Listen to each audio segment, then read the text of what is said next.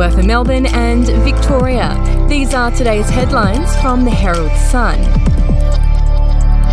The AFL was on Wednesday night investigating a shock video showing Richmond star Dustin groping a topless woman's breast from behind. The footage, which was being widely circulated on the eve of the finals, shows Martin reaching around the semi-naked female's body to jiggle her right breast while she sits on another man's lap.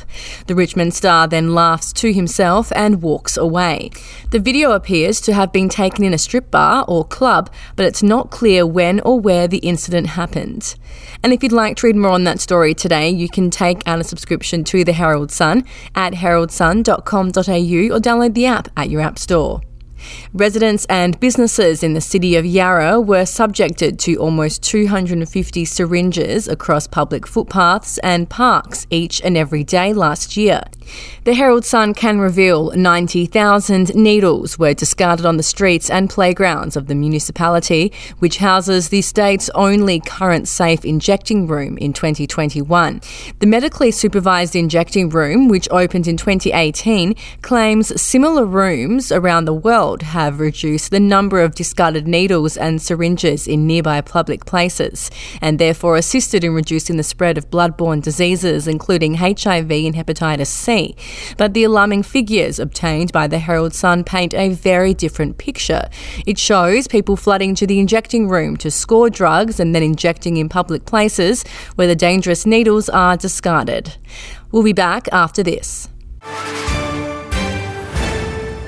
News doesn't have to be boring. The Brits have given Prince Harry a new nickname after yet another tell-all interview. Oh God, is it the Ginger Whinger? Let the team at news.com.au get you up to speed each day with their podcast, From the Newsroom. A couple were busted joining the Mile High Club. Well, I guess they can't fly Virgin anymore. Politics, sport, red carpets, royals. Get all the goss in just a few minutes. Follow From the Newsroom wherever you get your podcast from. The RSPCA is under growing pressure from Victorian pet rescue groups to abandon a call to reduce shelter holding periods from 8 days to 3 days.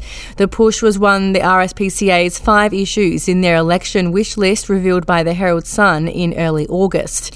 But charity groups who save abandoned dogs and cats say every shelter and pound in Victoria will be able to kill or rehome a lost family pet in just 3 days. And home prices in Melbourne are now back to where they were a year ago after another 0.57% was shaved from the city's median in August. PropTrack's latest home price index shows Melbourne's median property value slipped back to $838,000 last month, which is still up 16.4% from the start of the pandemic. The city's median house price is up 0.2% on where it was in August 2021, sitting at $954,000. While the unit median is down 1.16% over the 12 months to $645,000. And those are your headlines from the Herald Sun. For updates and breaking news throughout the day, take out a subscription at heraldsun.com.au. We'll have another update for you tomorrow.